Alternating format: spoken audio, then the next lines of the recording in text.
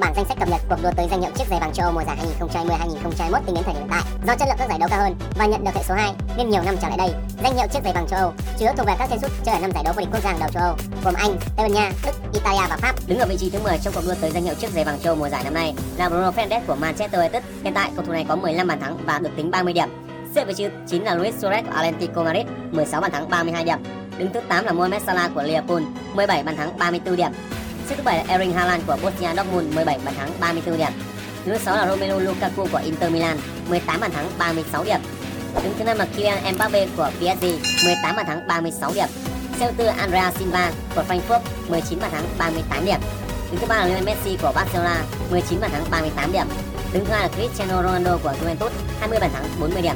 Và hiện tại đang dẫn đầu là tiền đạo Lewandowski của Bayern Munich, 28 bàn thắng 56 điểm.